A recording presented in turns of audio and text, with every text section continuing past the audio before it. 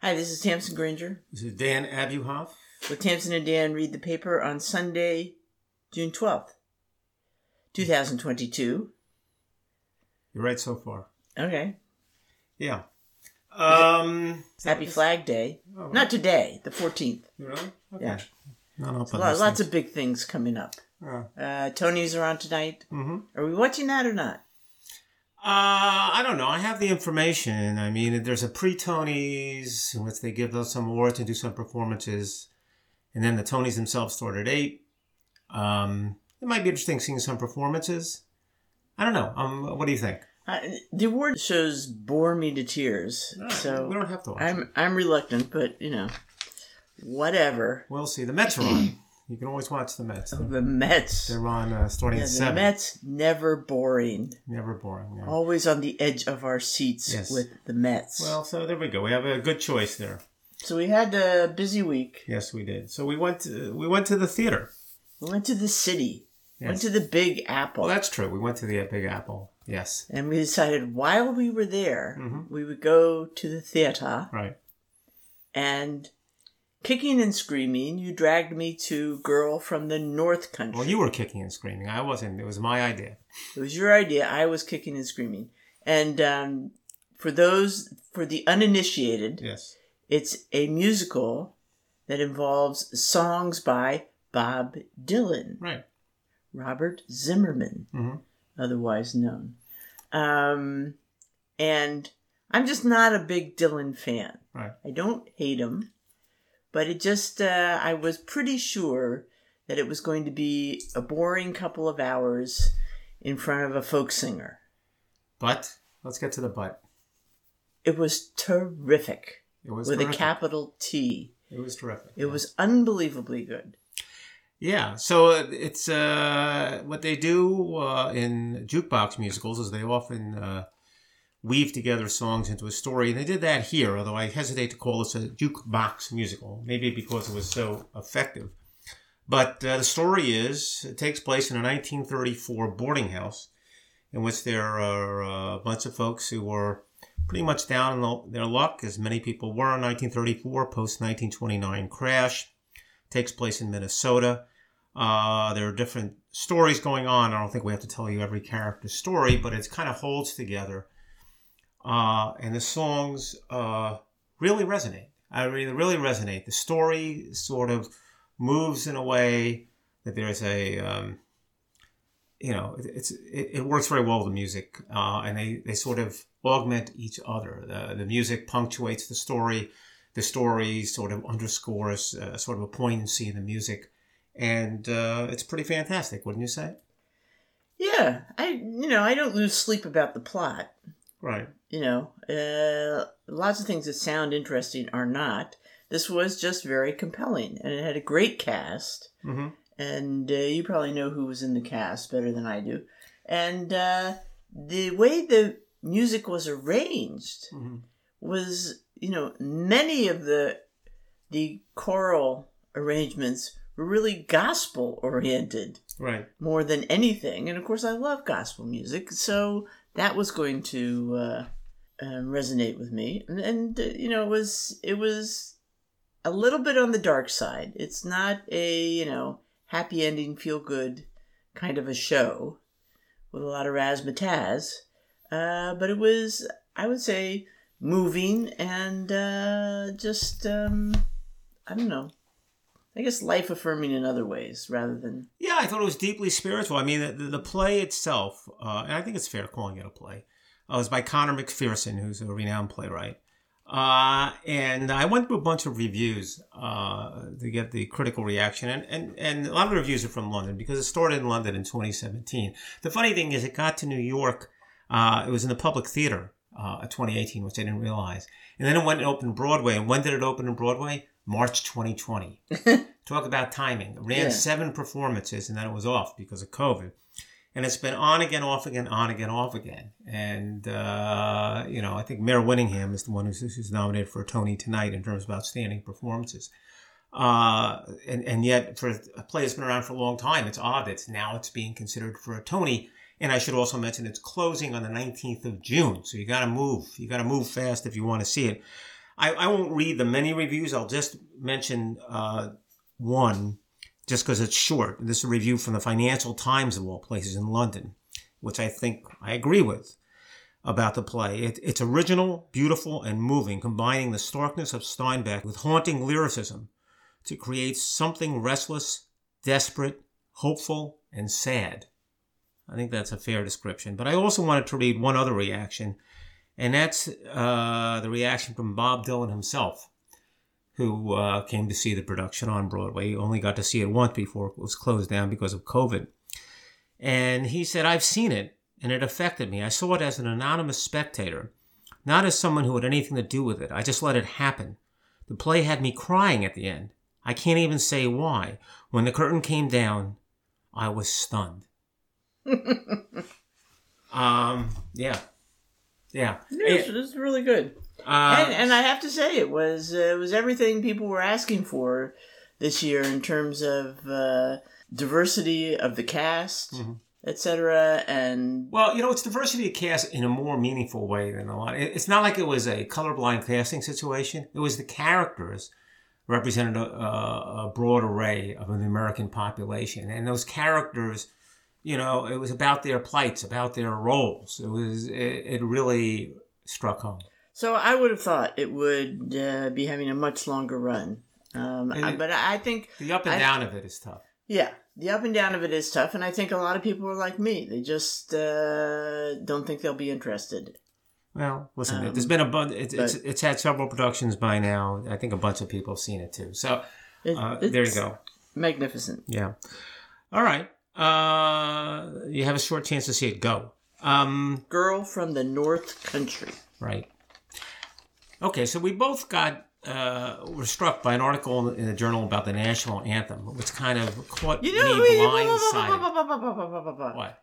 Before we go on, we should say the reason we were in New York was because we had the prospect of running into Pepper. Oh, so it was not the prospect of running into Pepper and her family. We were there to take care of Pepper. We're in New York. Yes. And so we got to interact with Pepper. We got the opportunity to take Pepper to the Central Park Zoo. Yeah. There's nothing more fun than taking a kid to the zoo. Well, first of all, kid. What is she, 15 months?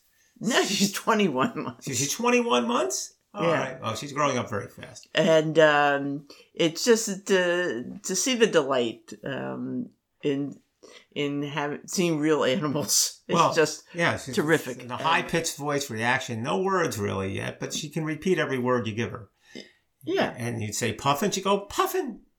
Yes. She was on top of things. So that was fun. And I also took her to the Metropolitan Museum. Yeah. To see the Knights in Armor, because she has a favorite book that has knights in it. And did she make that connection? I don't know if she made that connection, to be honest, to my great disappointment. But she was delighted with the horsies in the armor. Yeah. She definitely was delighted. She was delighted with the hugeness of all these crazy objects in the Met, the sculptures. We arrived on the elevator near the Greek and Roman galleries, and she was just wide-eyed.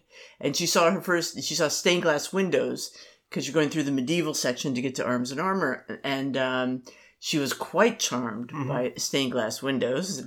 And so that warmed the cockles of my heart.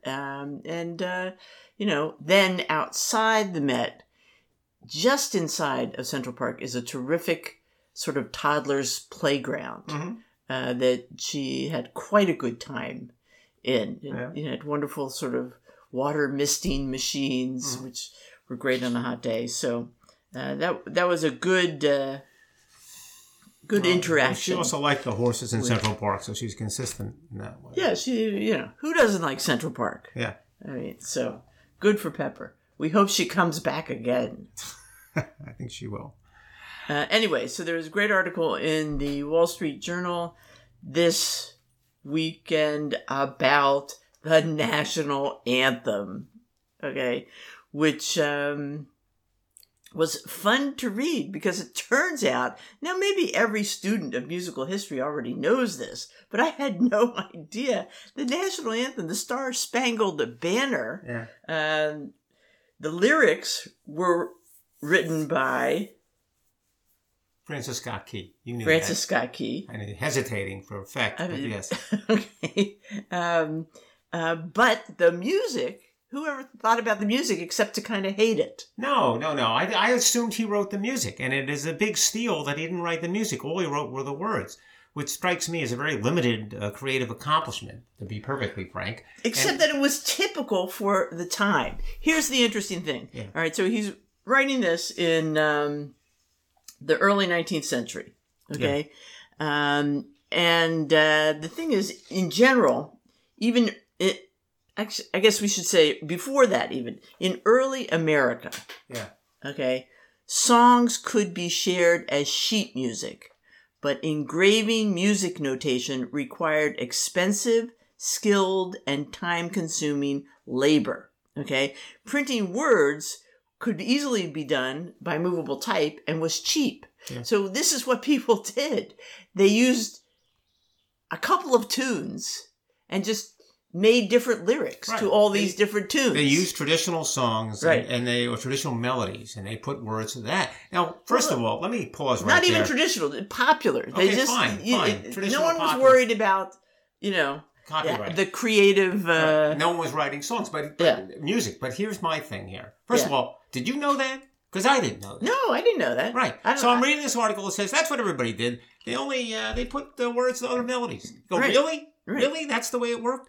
And that's what he did then. This one was based on a song that was used a lot for political type of, fun songs. And the name of it and it was the club anthem for a society in London called the Anacreontic. Yeah, it's Anacreontic Society. It's anacreontic. Okay? Anacreontic. Yeah. You looked it up. Yeah. Anacreon, the Greek poet, was known for writing about the rich pleasures of daily life, love, wine, youth, beauty, revelry. So there was a club to celebrate these things. Right, so they had this song, right? In London. 1760s. Right. 1770s. But what? Go ahead. Somebody wrote a song and set it to music, and it's their anthem, and it immediately becomes very popular. Right. Okay, and is used by many people, and this is in London, to write parodies of it. Okay, but it's a song that was written to be sung by a professional. Okay, to highlight the soloist's vocal talent. It's a difficult melody. It's difficult to sing, meant for professionals. And it's meant to be difficult to sing. The song traveled all over. Right. Okay, it was in a lot of traveling shows, road shows in the U.S. Right. So it was known. Okay, it and Yankee Doodle were the two melodies that were very often used for people to write, sort of political satire songs. Okay, the Yankee Doodle satires were usually more funny because of the long, sort of stanzas of the Anacreontic anthem.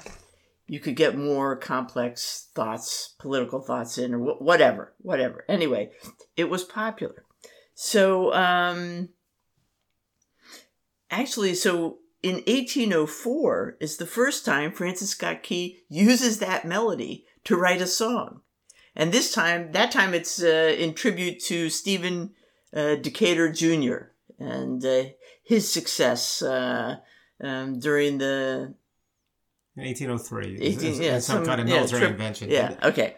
And so that doesn't catch on. So right. then he comes up with Star Spangled Banner. Maybe it did catch on. We don't know. No, but anyway, the War of 1812. Yeah. To celebrate. Was it done for a specific occasion, or he just? Well, it doesn't make any difference. The fact is, he's doing it. He writes this new version about a battle celebrating in the War of 1812. Right. Here's my problem. American defense of Baltimore's Fort McHenry. Right. Okay.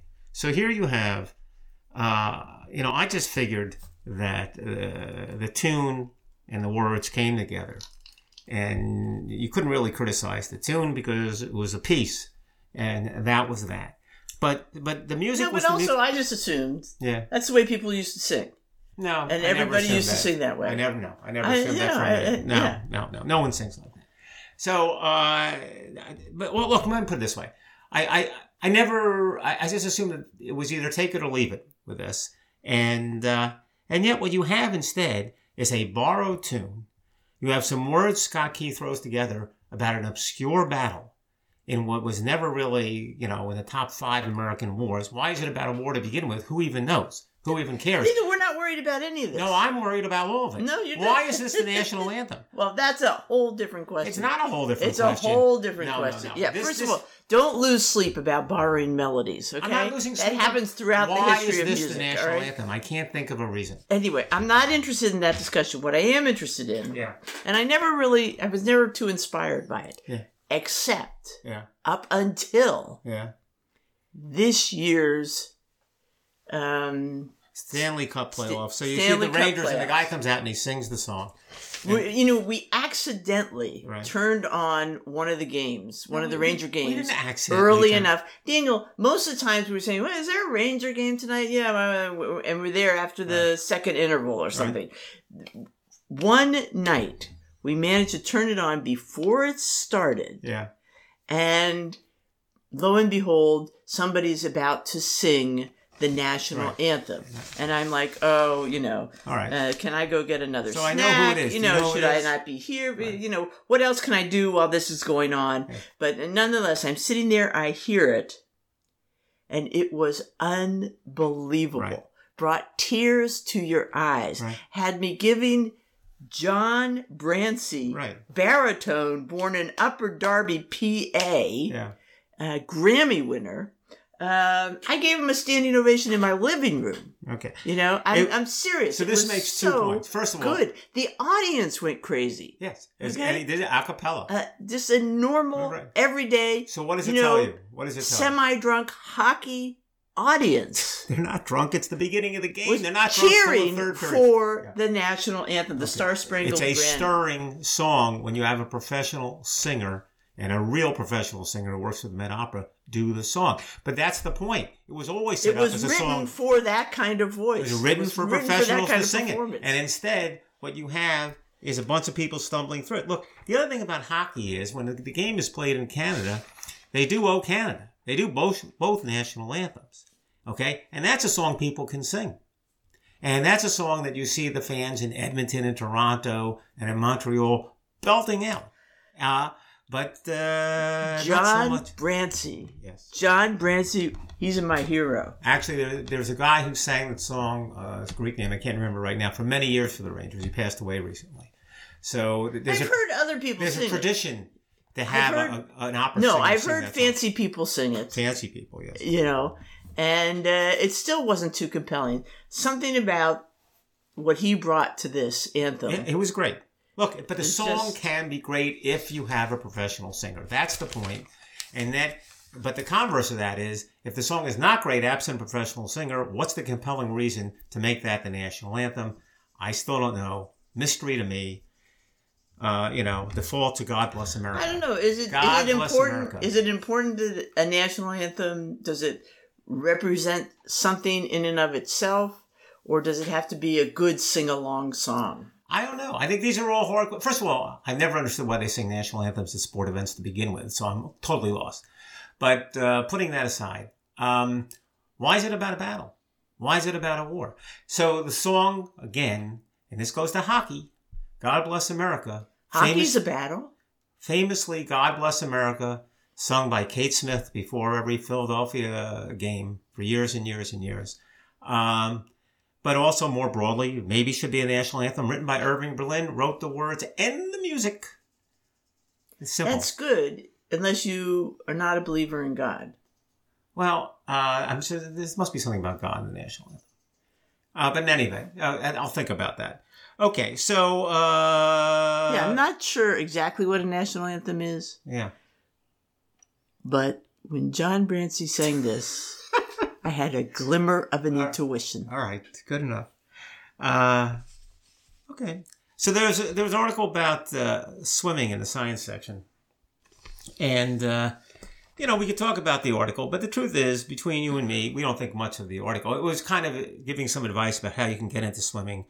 And by the 6th paragraph, they had you training for the master's swimming program by doing an impossible set of sprints and whatever. This is another one of the billion articles that say, take this up. It's easy to do. It'll change your life.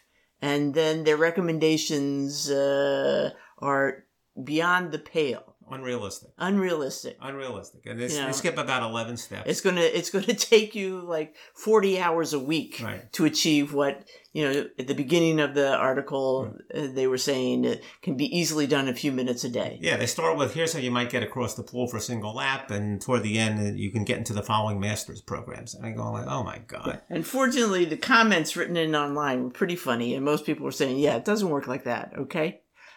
Well, it doesn't. But you and I have some experience swimming. You're an excellent swimmer, and I'm not a very good swimmer. Notwithstanding that I'm extremely athletic, I think we'd like to agree. But that said, why am I not a better swimmer? And you said to me, if you're really interested in technique, and the Times did hint a little at technique, but only hinted, what was the name of the... Well, one guy wrote in and said the best way to learn swimming is to look at some of these videos, including the one by Total Immersion. Right. I looked at Total Immersion on YouTube. And I looked at some of their, and then they're quite interesting. And as you had previewed to me, they're not entirely intuitive, which is all to the good. And what they're saying is you can do something that's a little easier than what you're doing and get better results. So it's rained every day since I got to see the video. So I haven't been out there yet, but I know we'll be charting my progress. And I'll be in those master swimmer programs before you know it. The point is, even if you swim 5 or 10 minutes once a week, it will change your life. All right. Okay? And a lot of it is physiological because of the breathing. And it's the breathing that really will enhance your health. Right. The regulated... The measured breathing, not very different from yoga, okay? And using every muscle in your body, okay? And all of this adds up to, I think, tremendous benefits for mental and physical health. Listen, you don't need to be a master swimmer, and you don't need to do it, 3.5 miles a week or anything like that. All right. Just take a dip. I'm going to stick with it. So there's an article about traffic which was kind of interesting in the journal. Sounds like a non-interesting subject, but here's the way they introduce it. You're zipping along the road when your GPS shows the road ahead turning yellow and then red. And you're saying it's an accident or it's construction. But when you get to the red spot, the traffic slows to a halt, but there's no accident, no construction, no apparent reason. Traffic had stopped and now it speeds up. What is going on? And the answer is you're in what's called a jamaton. A jamaton, Tamsin. A jamaton. And what happens, what is a jamaton? A jamaton is when the traffic's flowing along, and then for no particular reason, or the most mundane of reasons, it stops a little bit because someone tries to get into a lane and there's some fumbling around that, or someone has to slam on the brakes, they're not let in, or they're let in and it's unexpected, and people have to brake. And strangely, when people have to brake in mundane situations like this, it sets off what's the equivalent of a shock wave through the traffic behind, with everybody having to brake a little bit, and that slows down the traffic. All right, so how do you not do that? Well, there is a solution. But first of all, it is kind of amazing to me. I thought it's inconsequential because you're only going to go as fast as you can go. But no, it does literally slow the traffic. And it is what causes traffic problems, these little jam situations. What's the solution? The solution is that people are driving when it's congested too fast. To put it another way, if they were to slow down in a congested time, you would avoid these situations and you would actually get to your destination faster. In other words, if you're in a road that, generally speaking, it would be nice if everyone got 165, no problem. But if you have a high congestion situation and it's ripe with the risk that people are going to have these little jam situations, if you slow down the speed limit at those times, then in fact you can avoid these little jamatons and everyone will get to their destination. So is anybody doing that? There's a way to fix it. Here's the answer. The answer is LED speed limits. In other words, speed limits that are based on electronic signs that become local, reacting to the traffic. Is anybody doing it? Yes, people are doing it. And where? See, I don't know what cities they're doing it, but they're starting to do it. Detroit, they're doing it. It's called variable speed limits. Well, that's interesting. It is interesting. But, it's like anything else. People are asking, is it worth the cost? That's what they're arguing. And I think the answer, according to this particular writer, a fellow named Josh Zumbrun, is most of the conclusions are it is worth the cost. There's a standard skepticism about putting in traffic control measures, because they're going to cost a lot and they won't necessarily get results. This should get results. And if you had speed limits that were variable, those signs all over the place. It's not a matter of signs. It has to be an electronic sign that's variable. I know you see that on the turnpike a little bit. Yeah. So when the turnpike says 45, they're doing something a little different. Usually they're saying it's terribly foggy or something like that. They're reacting to weather conditions. But they say based on congestion, you can change the speed limits and speed up the flow of traffic that way. So there you go. I just like the word Jamaton, actually. So maybe they could just have it. What if they had on a regular basis, like between 7 and 9, the speed limit is X. They could. And they don't have to have a very variable sign. All right, you can write in and get that done. But then get one of those kids with the sign you just hold up. Yes, they get one of those Just take kids. A bus, drop off people every once in a while. They hold up the sign, go back, pick them up at the end of the... Yeah.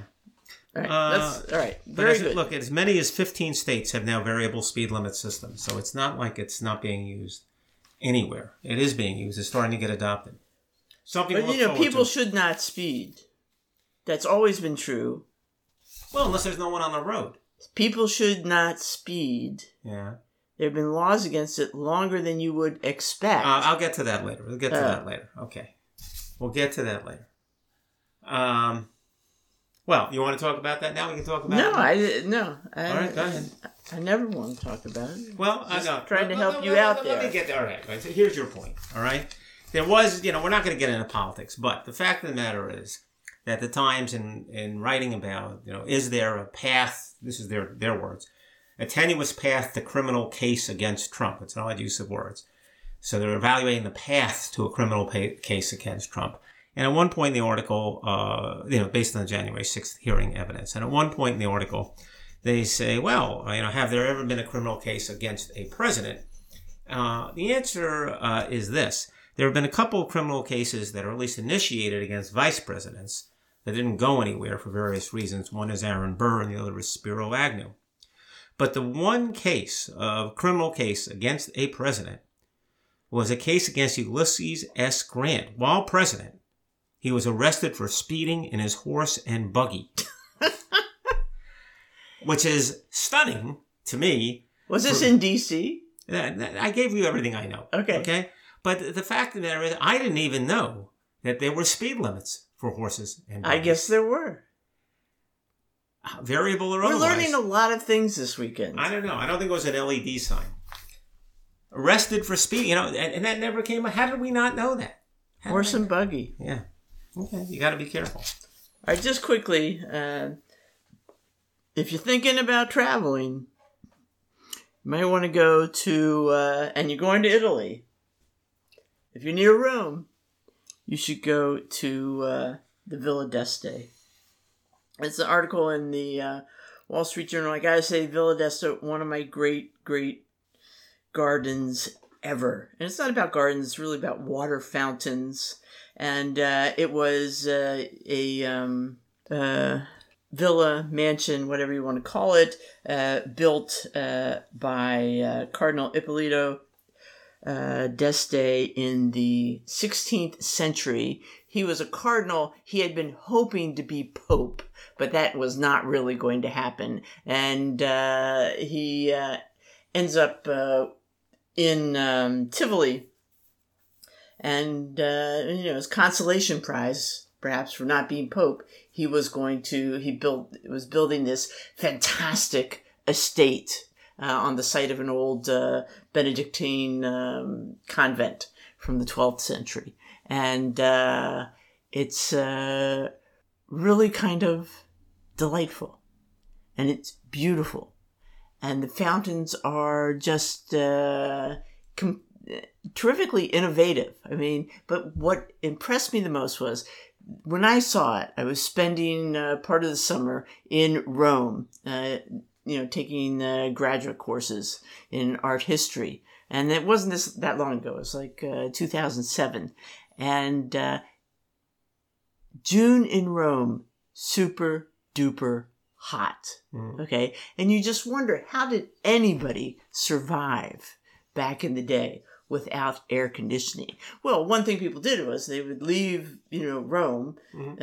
People, when I say including emperors like Hadrian, had an estate out in the same area. And so that you get out of the country. But even once you're there, it's still hot in Tivoli. But when you walk out into these gardens with all the fountains, it's like walking into a big air conditioner. Okay.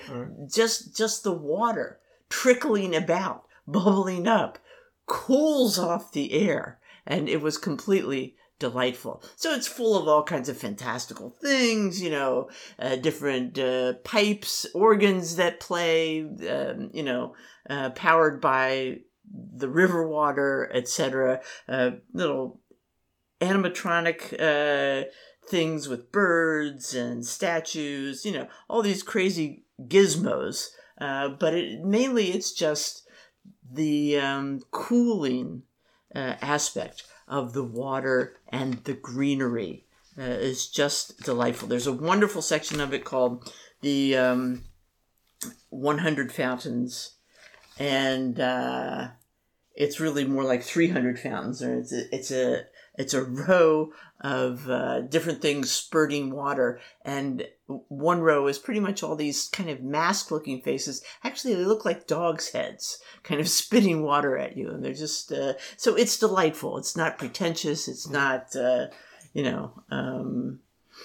it's not pretentious. It's just wonderful to be there. The Villa d'Este. I hope to go back someday. All right. I can see that. That could happen. All right. So a couple of movies. I feel like I haven't heard anything about any movies that anybody's interested in seeing too terribly much. And yet I pick up the Times on Friday, and they have two critics' picks, as you like to point out to me often, of movies I didn't know anything about. And so the question is... Do they sound good? Well, yeah, sort of. One's called Lost Illusions, and it's based on a book by Balzac. Adultery and Bribery in Balzac's 1800s cautionary tale, just as apropos today. And it's exactly what you'd expect. It's somewhat a costume drama. But, and you'd never expect this to get a really good review. And it's not like there are people who are, who in it necessarily. And yet, A.O. Scott loves it. Here's what he says. Lost Illusions is sensational.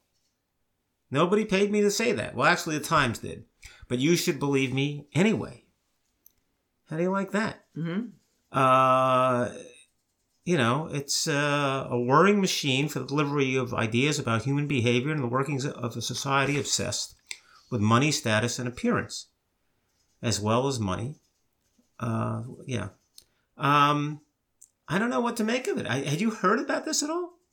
Lost Illusion? Do you know the book?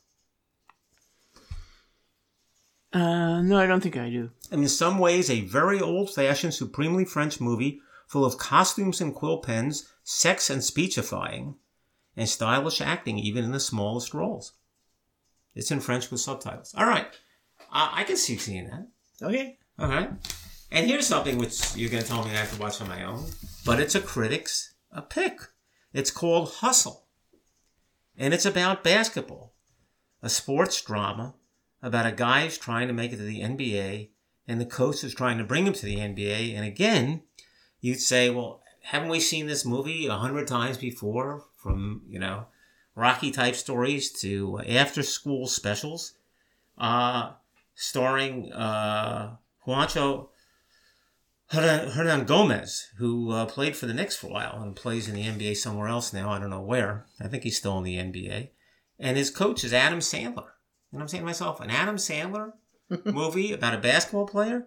And again, the critic, in this case, Amy Mickelson, loves the movie.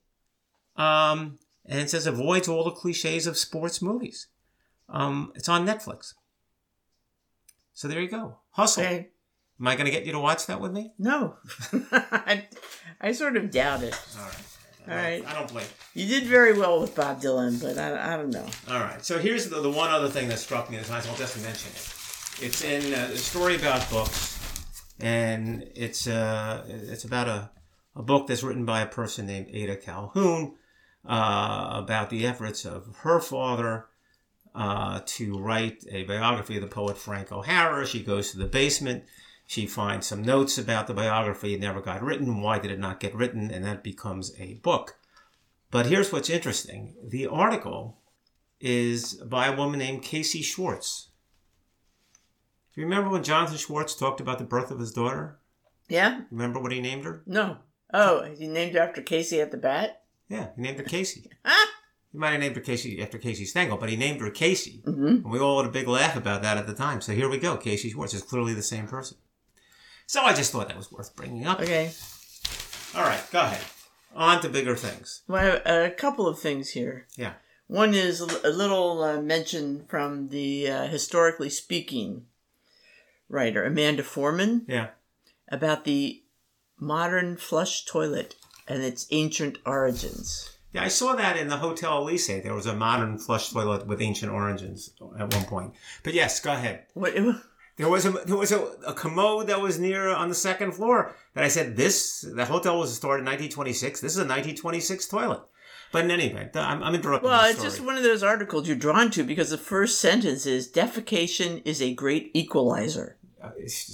Okay, keep going. As the 16th century French Renaissance philosopher Michel de Montaigne put it trenchantly in his essays, kings and philosophers shit, so do ladies. Yeah, I think I understood that before you read that quote. Well, Yes. okay, just to remind you, Yeah. you know? Yeah. Yet if each person is equal before the loo, not all toilets are considered equal. So she goes through the history. It turns out that, toilets go way back, as far as 2500 BC. Wealthy Mesopotamians could boast of having pedestal lavatories and underfloor pipes that led to cesspits. Really? Yes. Also in the Indus Valley, the Harappans had, drainage systems that even ordinary dwellings, not just castles, had drainage. There's always the story of the Minoans with the first flush toilet. I've also heard that's not really true. That what archaeologists looked at and thought might be a flush toilet, really, if you look at the physics of it, it wasn't. So there is that. We know about the Romans, right, and their public toilets. They were all about the public toilets, and you'll see these in the ruins, these rows of seats along, sitting above a kind of a running water situation with a little slot for you to hold. It would have a stick with a sponge on it that you would dip in vinegar to wash yourself off. Yeah. They didn't have toilet paper yet, obviously. Then she goes on to tell some fun stories about, including in 1184, the Erfurt latrine disaster, which involved a royal gathering at the Petersburg Citadel, in an ancient hall that was built over the city's latrines. Mm-hmm. The floor collapsed and everybody at the meeting plunged down, some people to their death in the cesspit. I guess Queen Elizabeth had a flushable toilet in 1596. The only problem was they didn't become popular because the smells would come right back up the pipes, right? Okay. But then the Scottish inventor Alexander Cumming, you think he's related to? No. Okay. I don't know. But invented that S-shaped pipe Yeah. that keeps the smells from hopping back up. I mean, it's all very kind of fascinating. It says that the United States was late to get into the toilet game. Okay, they made up for it. The first U.S. patent for a toilet didn't come about till 1857. Okay, so that's a long distance between the Mesopotamians and in 2500 BC and 1857. But as late as 1940, some 45% of households in America still had outhouses. Yeah, that's what I've heard. That to me is the only thing that sticks. The patent thing, people could have had the toilets without the patents. But, I had heard that people were using outhouses well into the 20th century. And that the majority of Americans use outhouses well into the 20th century, which is consistent with what you just said. So that is striking. Have you ever used an outhouse? Yeah. Okay. So anyway, you had something else. More just palatable. A little more palatable, but still, in some people's mind, pretty stinky, and that is Americans' use of garlic. Yeah. It took a long time. It's an article by B. Wilson, the food writer, with the Wall Street Journal, about how long it took Americans to come around to garlic, and she quotes an American cookbook from 1796. Where the author Amelia Simmons says garlics, though used by the French, are adapted to uses of medicine more than cookery. I'm sort of trying to figure that one out. Yeah, garlic is more of a medicine than a flavoring. Okay, yeah, really? And it was used very little in American cooking until like the 19. Well, let me just say this. In 1944, this is not just Americans, it's also the British. George Orwell notes that the British working class regard things as garlic and olive oil with disgust. Mm-hmm. In the U.S., the term garlic eater was a slur against Italian immigrants in the 20th century. Okay. Right. As for Canada, the politician Dave Crombie recalled in an interview that before the 1970s, garlic was available only at one specific market in Toronto. One store in Toronto was selling garlic. Okay? That doesn't make any sense. No, it doesn't make any sense. Because we both grew up with garlic. And, and I've always seen these recipes. In fact, I have a recipe for fondue and it used to be the recipe for your salad. You wouldn't put garlic in the dish. You would cut a piece of garlic and rub the raw garlic around in the wooden salad bowl. That's it? And that was supposed to give it some kind of flavor. The famous food writer Elizabeth David remarked in 1955, when asked whether, what's the effect of doing that, could garlic give enough flavor by doing that rubbing thing? And she says, well, it depends whether you're trying to eat the bowl or the salad. Well, the answer is no. Right. Yeah. So it's not until, it's really between the 70s and the 90s that garlic really jumps. From 1975 to 1994, garlic production triples from 140 million pounds to 493 million pounds. Part of that is, the guy in California who puts together the big garlic festival. Yeah. Except for one thing. What?